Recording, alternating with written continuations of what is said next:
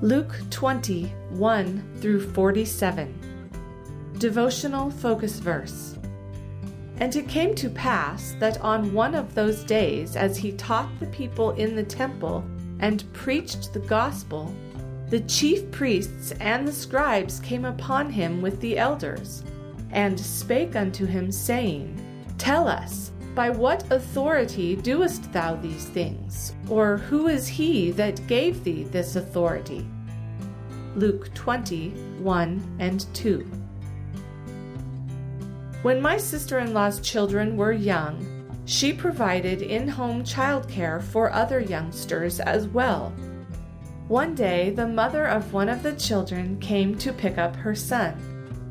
However, Billy was playing with my nephew and did not want to leave, so he ignored his mother when she said it was time to go.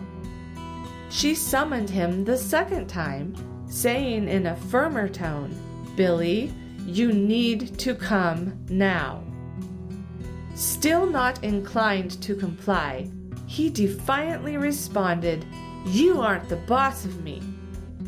There was a moment of absolute silence, and then his mother asked in a slow and measured tone, What did you say? Billy, realizing his error, nervously responded, No, I mean, you and Dad, you're both the boss of me. I am not sure if Billy's about-face got him out of trouble, but his quickly modified reply illustrates that there is an appropriate response to people with authority, and also responses that are not appropriate. Authority is a concept accepted by most people, because without it, society would be chaotic. Some individuals, however, choose to reject authority. They typically pay a price. The world's prisons are full of such rebels. In today's focus verse, the priests and scribes challenged Jesus' authority as the divine Son of God by trying to entrap him. If Jesus had responded to their question about where his authority came from by asserting it was from God, they would have accused him of blasphemy. However, his response was to ask them a question which he knew they would not answer for political reasons. Since they would not respond to his query, according to tradition, he was under no obligation to answer theirs. Then Jesus told the parable of the vineyard, in which the husbandman who had the responsibility of caring for the vineyard failed to provide the owner with a return on his investment.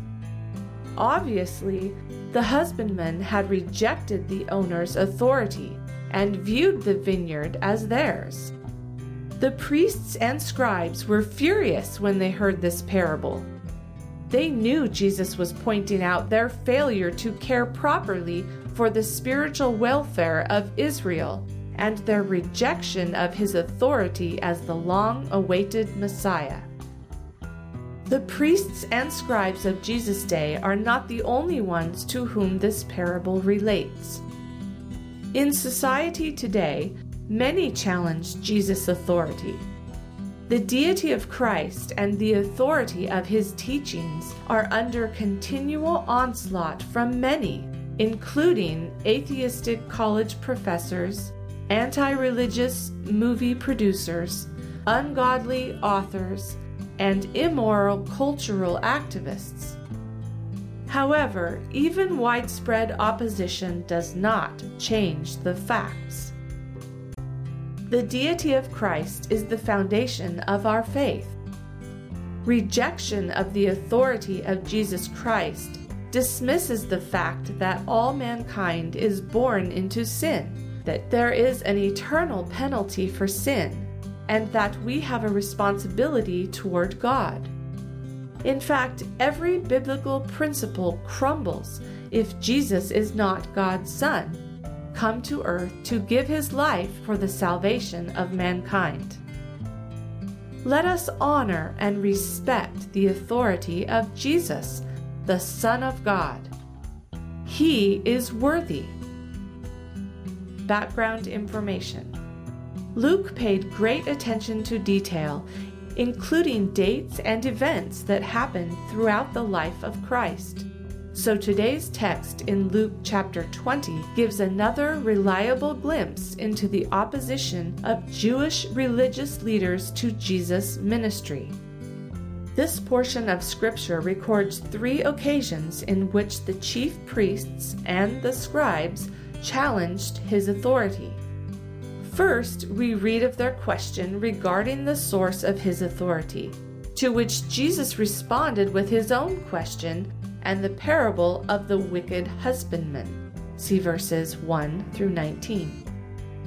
Next, they queried him about paying taxes. See verses 20 through 26.